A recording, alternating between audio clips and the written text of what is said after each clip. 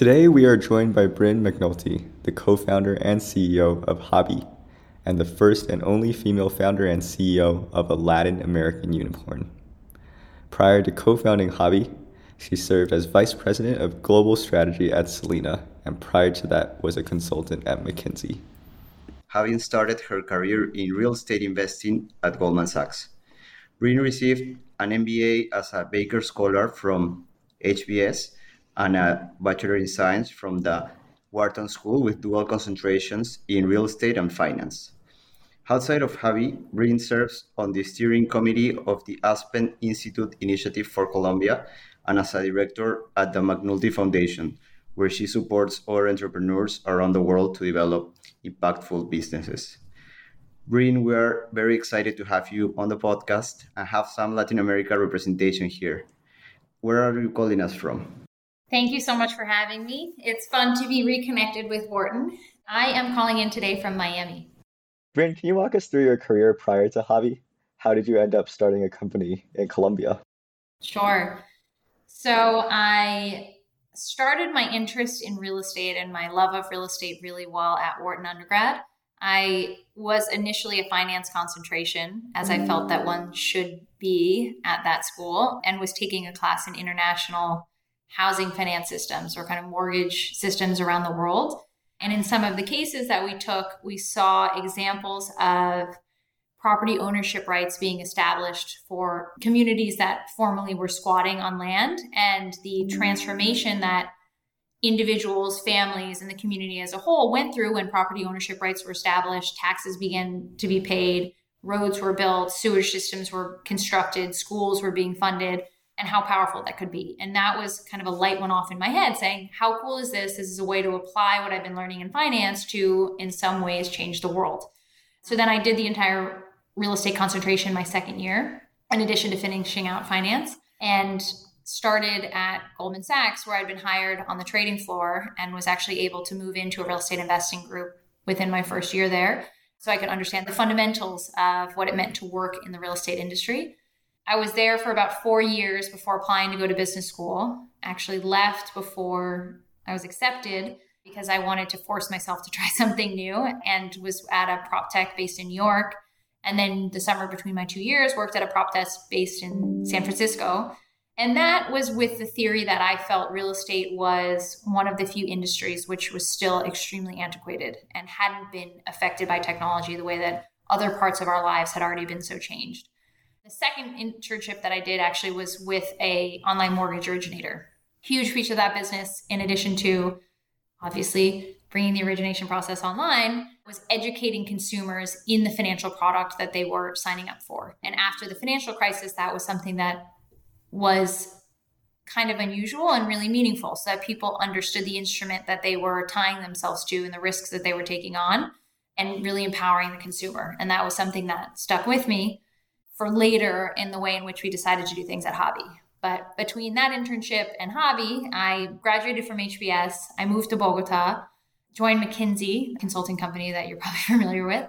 And after about a year, I wanted to get back either into operator investing, joined a different real estate related startup in the hotel space. And when I arrived in Colombia, I had a really hard time finding a place to live, or even before we arrived. It was difficult, even working with a broker, to get a sense of what existed in the market. You couldn't get anything beyond iPhone photos. And then fast forward to 2020, when I sold an apartment, it was sold with iPhone photos. So it's not as though between 2016 when I arrived and 2020 when I most recently sold a home, it had advanced that much. But you couldn't get really any accurate information. You would maybe get floor plans on a used home, i.e. not new construction, and some iPhone photos, and that was it. And I was shocked by the state of the market, and that just stuck with me. So when I was watching the advancements of different prop techs addressing convenience problems in markets like the United States, and I saw like the fundamental issues that were being faced by consumers in the Latin American markets like Colombia, I was really excited about the opportunity to address those. And I knew my co-founder for a very long time. We've known each other for about a decade. I was pretty sure he was going to start another business. He's a former entrepreneur and has a very complementary skill set and background to me. And we noodled on what we could do in the residential space and launched Habi in fall of 2019. Yeah, super cool. Could you talk a little bit more about like how you came up with the idea? You said you noodled with your co-founder. Talk us through that process a little bit. Sure. So, for context, the residential real estate market there is pretty broken. And what do I mean by that? Just the processes and institutional support that we're so used to in markets like the United States just don't exist there. There's a fundamental lack of data and information at every level. Even the government doesn't have access to reliable real-time information, especially again in the used home space. There's a lack of trust and there's a lack of access to liquidity. And those things make the process of buying and selling a home the equivalent of if in the United States you wanted to buy a used car and you found someone on Craigslist who said they were selling a home and you met that person in a parking lot of a supermarket and paid them cash and you didn't have even a Kelley Blue Book to get an estimate of what that car might be worth. You just kind of had to ask some friends and try to guesstimate what it would be like. That's the best comp I have for the status quo of transacting there. So when we were like, this is really bad, how do we make it better? We were met with the blessing and the curse of, hey, actually, if we can understand market prices and build out a database of home values and normal times on market and other trends and an effective pricing model, we can really be at the center of the ecosystem and we can change the way that all these stakeholders interact with one another. How cool is that?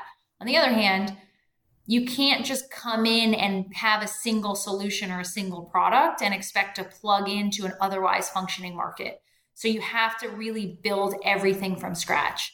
And we then got a sense of what our ultimate goal was, which is to build the infrastructure to support a functioning residential market based in data and an understanding of home prices, with the mission of empowering Latin Americans in the most important financial decisions of their lives. But knowing that that's the long-term goal to really build out this infrastructure, where do we start? And we ultimately decided to start in the iBuying space as our first product, iBuying being where we buy homes on our own balance sheet, renovate them very lightly, and sell them. And we did that for a couple of reasons. Some people thought we were crazy, by the way, because it's obviously the most operationally complex and financial and capital intensive of the products that we would eventually launch. But we felt that, one, it allowed us to change habits. When you enter a place where things are really informal and there is this huge lack of trust, getting people to change the way in which they've done things can be really hard unless you can actually solve the problem. So we thought if we own the asset, we own the customer experience on both sides, we can build trust and we can change the way that buyers and sellers and brokers and people think about the potential of what a transaction experience could be.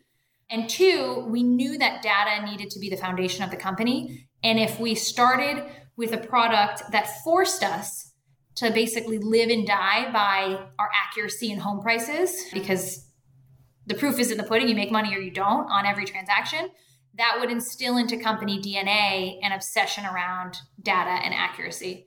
So we started in iBuying, and now we have a full suite of products across the transaction space where we have on-balance sheet transactions or iBuying, where we act as an intermediary in brokerage. We have mortgage originations, we have listings, and we have free evaluations. We started the company in Bogota, in Colombia, and we now operate across 7 cities in Colombia, 3 main cities in Mexico. We're the largest buyer and seller of used homes in each market by an order of magnitude. And we're the largest independent mortgage originator in Colombia. Brynne, that's impressive growth for Habi. We've been following the growth and the internationalization into Mexico. And sometimes some founders in Latin America tell us that it is or can be difficult to jump from one country to another because regulatory environments might be different. Did you encounter some of those challenges when going into Colombia? And more broadly, what were some of the initial challenges you found out when you were building Habi with your co-founder? Mm-hmm. So residential real estate is by nature a local business. Every neighborhood operates different. Every city operates differently. And of course, country to country has differences across, as you said, regulation, culture, the ways in which brokers are compensated, et cetera. we had already gone through the learning process by the time we launched Mexico of having opened in a number of cities in Colombia. So we did understand how do we adapt this model and replicate it in a different city that might have different topography, different types of residential construction, and things of that nature. And then there's kind of a one-time fixed cost of understanding the regulation differences and the paperwork and filing differences, registration, et cetera, in a different country. What I do think is relevant is a lot of people from the United States, whether they would say it or not, think of Latin America as one place or more similar to the United States than to the United States versus Canada versus England versus Mexico. Just because the countries are adjacent to one another, they are not the same. So there is a difference between Colombia and Mexico. There are the ways in which the team works together internally is different. The hours that the people tend to work are different. The way in which they communicate is different. There are things about opening, managing, and building a team in a country that you have to adapt to. And the ways in which you communicate with the consumer, you have to adapt. All of that being understood, Colombia and Mexico are relatively similar, and the pain points felt by the consumers and felt by the ecosystem that we were trying to address were actually really, really similar. There was a very lack of information, lack of trust, and lack of access to liquidity or mortgages in the used home space. The banking system, while bigger and potentially more sophisticated in Mexico than in Colombia, had a lot of the similar dynamics around the way in which there were a concentrated few number of banks who issued the majority of mortgages, things like that, that made the adaptation of the model not so difficult as it would have been to other countries within Latin America. And you will see a lot of companies from Colombia and sometimes Colombia and or Peru, second market often is Mexico, because they are the most culturally similar, very similar socioeconomic dynamics. And that allows for startups to navigate between that triangle somewhat easily on a relative basis. Yeah, that's true. I've seen also companies in Peru, my country, go to Mexico. And yeah, it's a similar country. It's also one of the most open Latin American countries for startups. And it's a big market too. So there are some Exactly, it's big. There are some positives to go to Mexico for sure. I want to switch gears a little bit and take you to, the idea of Habi. And how did you choose your co-founder, and how did you build your initial team for Habi? I would say less that I chose my co-founder. It wasn't as though I was going to start Habi and it was a question of like, who started Habi with me? I have like a list of 10 people and I can't wait to interview them. It was more, I recognized that there was this desperate need for improvement in the residential market. And there was this guy that I'd known for a really long time and who was a great friend, who was a very well-respected and successful entrepreneur in the market and understood really well operationally complex businesses and financial services. And I knew that he was going to start another business at some point. So I was like, hey, I'm sure you're going to start another business. I would love to do something in residential. You want to do something with me? Like, what do you think? I was not always intending to be an entrepreneur. I was not going to go about this path on my own. I would have never started a business in Colombia without someone else who's much better than I am at everything. It was more, I knew Sebastian and I knew there was this huge issue, and luckily he agreed to start the business with me. And when you two got together and started thinking about the idea, what were the first hires and what skills were you looking in them? So we hired someone in accounting who was phenomenal. Everyone who I'll tell you is still with the company, so I don't have to say it each time. In her, we wanted obviously an understanding of financial accounting, but also someone who we deeply trusted and who would take on a lot more responsibility in the setting up of the first kind of administrative pieces of the company. We hired a VP of engineering who had a very successful career and was actually being recruited by Scotiabank Colpatria to go to Canada. This is my son whose third birthday it is. And then we hired, oh my God, I forgot our first hire. Our first hire was like a guy called Joel, who also is still with the company. I really just one of those like problem solver, can be put into any type of position and figure out what needs to be done and execute on it. He also is a deep believer in the mission of the company, and he has probably had 6 different roles since he started and just helped us identify what needed to be done next. Those 3, plus we had an early hire in marketing who, again, we knew for a long time and really trusted and could help us get off the ground and communicating with potential clients, understanding the market, understanding the way in which we wanted to engage with the first products that we were going to launch. It depends how early you want to talk about like the founding team, because we started hiring pretty quickly after that. But what we looked for was ideally personal experience having worked with an individual, or once removed, great references. Sebastian had started businesses and operated in the market for a while. So a lot of the people that we brought on at the beginning, he had directly worked with in the past. Otherwise, through his network, we wanted genuinely good people. One of the really cool things about starting a company is that you don't have to deal with jerks, and you can make sure that everyone who comes in is actually like a nice human being. And then lastly, people who were deeply committed to the mission of the company, which again is to empower middle-class Latin Americans in the most significant financial decisions of their lives. Why does that matter? Because building a company is really hard, and there's a lot of ups and downs, and there's a lot of shifts in focus, and you need to make sure that everyone understands the long-term mission so that they can make decisions that are in the best interest of the company. That's kind of a quick answer of some of the first people that we brought onto the team. Thank you for sharing those first hires. I think those are the people you spend so much time with that it's important that you feel like you can work with them. And like you mentioned, right? People that you can connect, good people that you can trust. Yeah. That's very important for the initial team. And I think that's not just the initial team. That's something that we've tried to maintain through to today. And a huge piece for us in performance assessment and the way in which we compensate people is related to how they conduct themselves, their adherence to company values. Things like that really, really matter. I agree. What's next for Habi? Like, what are the areas where you see more growth for the company? I don't know if you're thinking this in terms of like some of the products that the company launched, or maybe some new markets.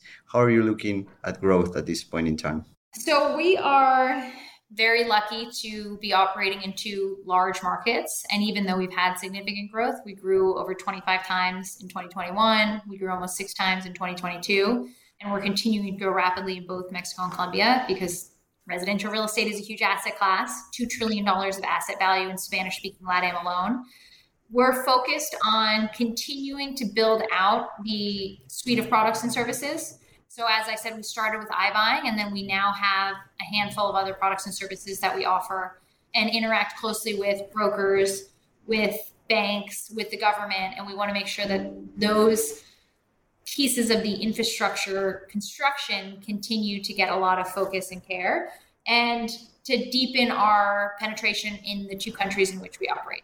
We're not in a rush to expand geographically at this point in time. There's a lot to do in Colombia and Mexico, and they're significant markets. So we want to make sure that we're offering all of the products in the best way that we can, and the consumer experience continues to improve.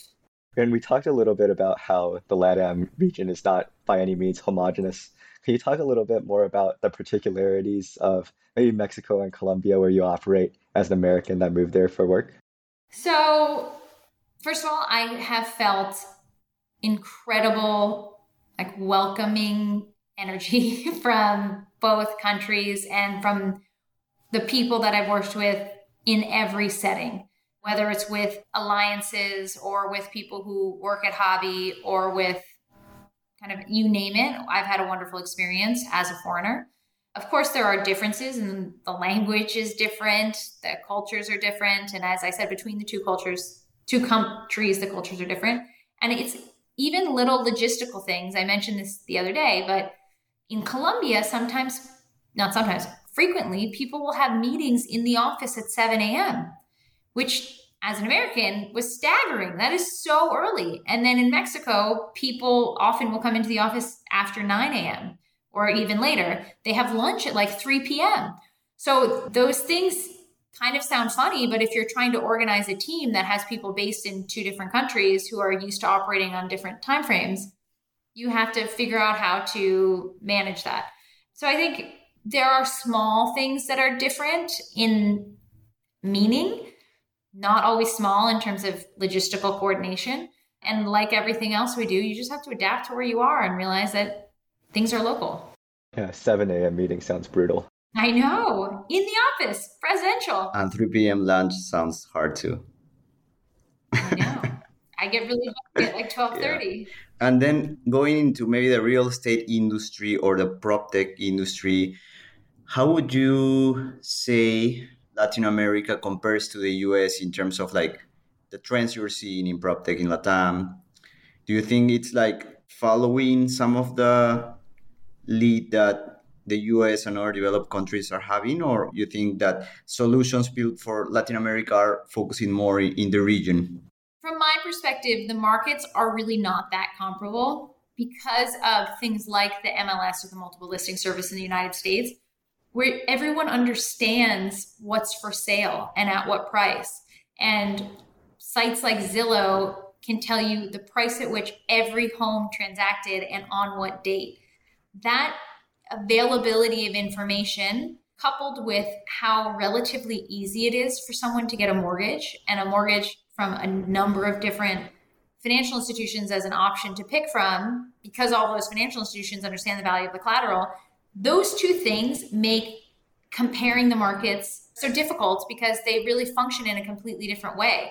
The opacity with which people try to make decisions in markets like ours is staggering. And it's something that results in the solutions that we are developing being true fundamental need solving solutions. I would say that some of the solutions that you see in markets like the United States being more convenience solutions and nice to haves. And that to me is the biggest difference between what proptechs are doing in the two countries. So, Brynne, you've had a very successful career, both in established companies and entrepreneurial ventures.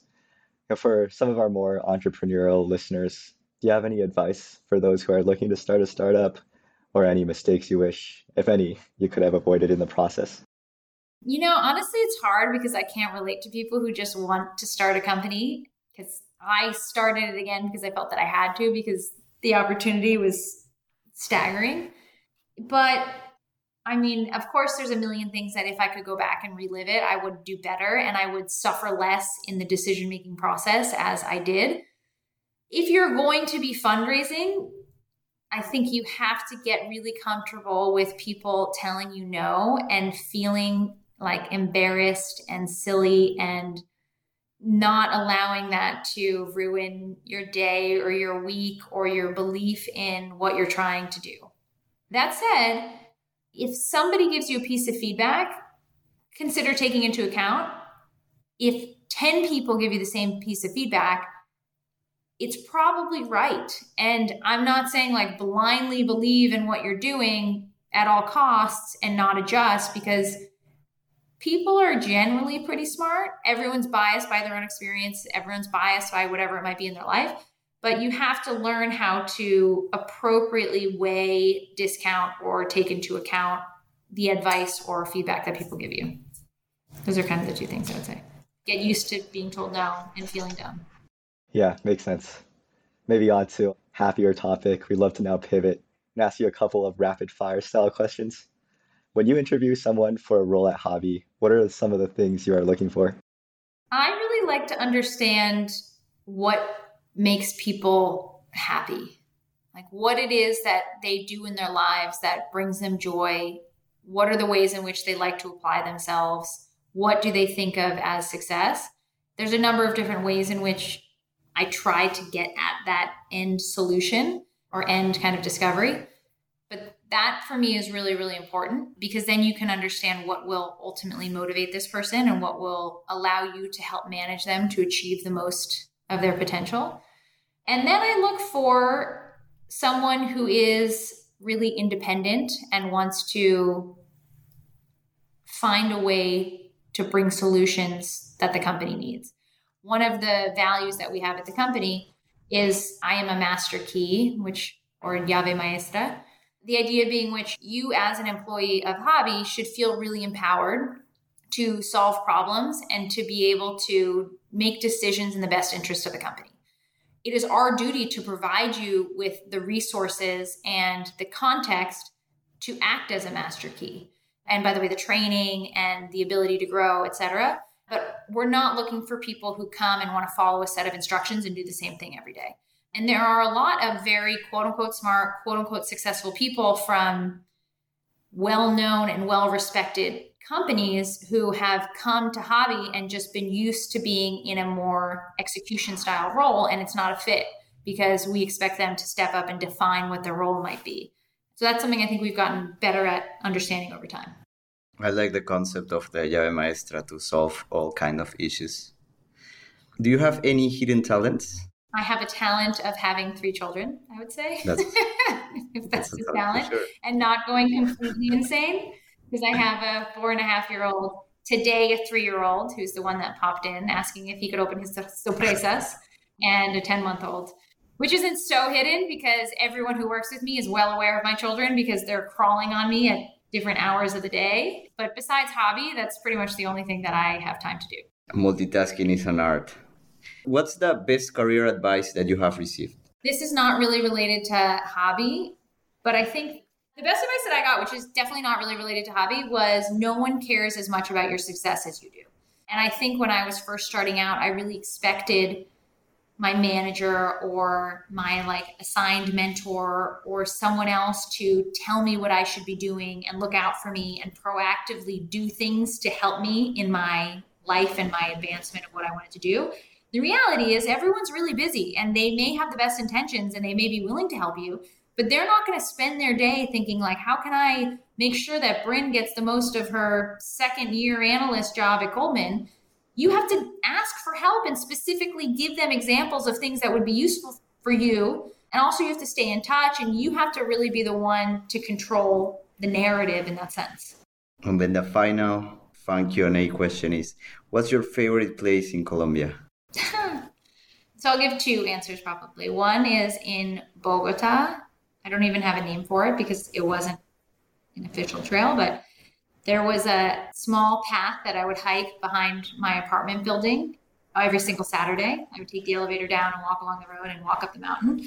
That was truly incredible and this really special experience that I think very few places have in the world, where you can be in a city of about 10 million people, including the surrounding MSAs, and also be able to go hiking without getting into a car.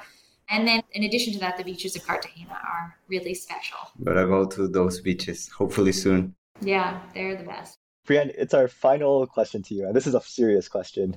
Can we have your boldest, most unique prediction in the proptech space or otherwise that you believe will happen in the next 5 to 10 years? I'm really not one of those people who has a little catchy tagline of what I believe, because like everything in life, I think it depends and there's nuances. Do I believe that the way in which we transact on real estate will fundamentally change and be streamlined such that it is more like buying a used car? Absolutely. Do I think that it will be exactly like buying a used car? No, because there are so many unique aspects of residential real estate versus cars, which are manufactured, and there's 10,000 of them that are spit out and look exactly the same and were built in the same year.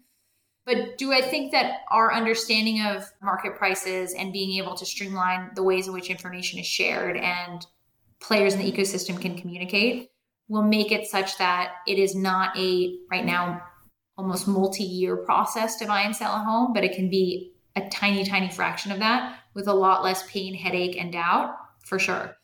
It's not really a bold prediction. I mean, I think we all see the writing on the walls and that should be happening. I think it's harder than it seems to just snap your fingers and have it change. Maybe the one prediction I will say is I actually believe that markets like Colombia and Mexico and other developing markets where you have players like Habi using data and technology to try to address some of these problems have the opportunity to leapfrog markets like the United States that have interim solutions and interim processes that are now so deeply integrated in the way in which people interact that we may be able to become much more kind of tech forward and efficient than markets like the US who had that interim solution. I feel like we saw something in fintech in this where like the US is Exactly. stuck on credit cards, but take a market like China, for example, they leapt straight from credit cards to mobile payments, even though the US is, And Torres, yeah. same thing. Exactly. Brynne, thank you very much for your time. It was great talking to you, getting to know Habi, and learning more about the space. It's very exciting what is going on in Latin America in the startup space. So we are very excited to continue to see what's next for Javi and the ecosystem overall. Thank you. Enjoy your time at Wharton, guys. It goes fast. Thank you.